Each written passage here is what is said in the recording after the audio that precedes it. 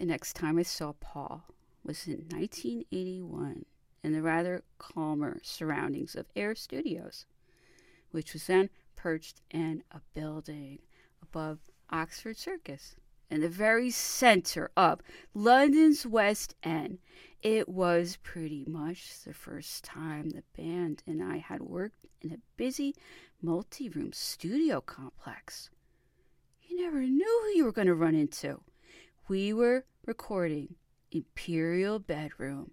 It's Studio 2 with Geoff Emerick, but our sessions sometimes overlapped with the mixes and overdubs that Geoff was also working on in Studio 1 with Paul and George Martin for Tug of War. You could say that I was really introduced to Paul and Linda by their young son James.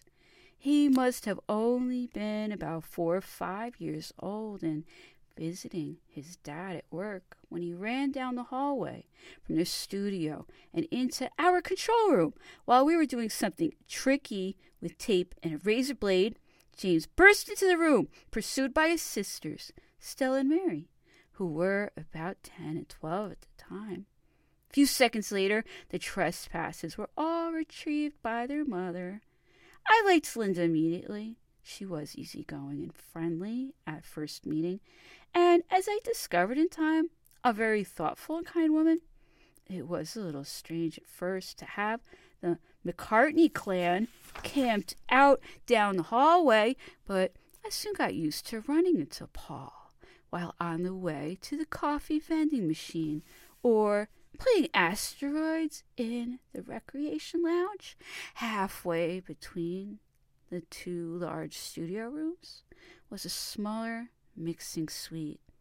For half a week, the final mixes of the Jam's new double A side, Town Called Malice, Precious, could be heard blasting out every time the control room doors swung open.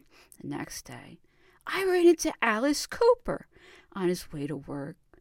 He was a very likable fellow and completely free of snakes.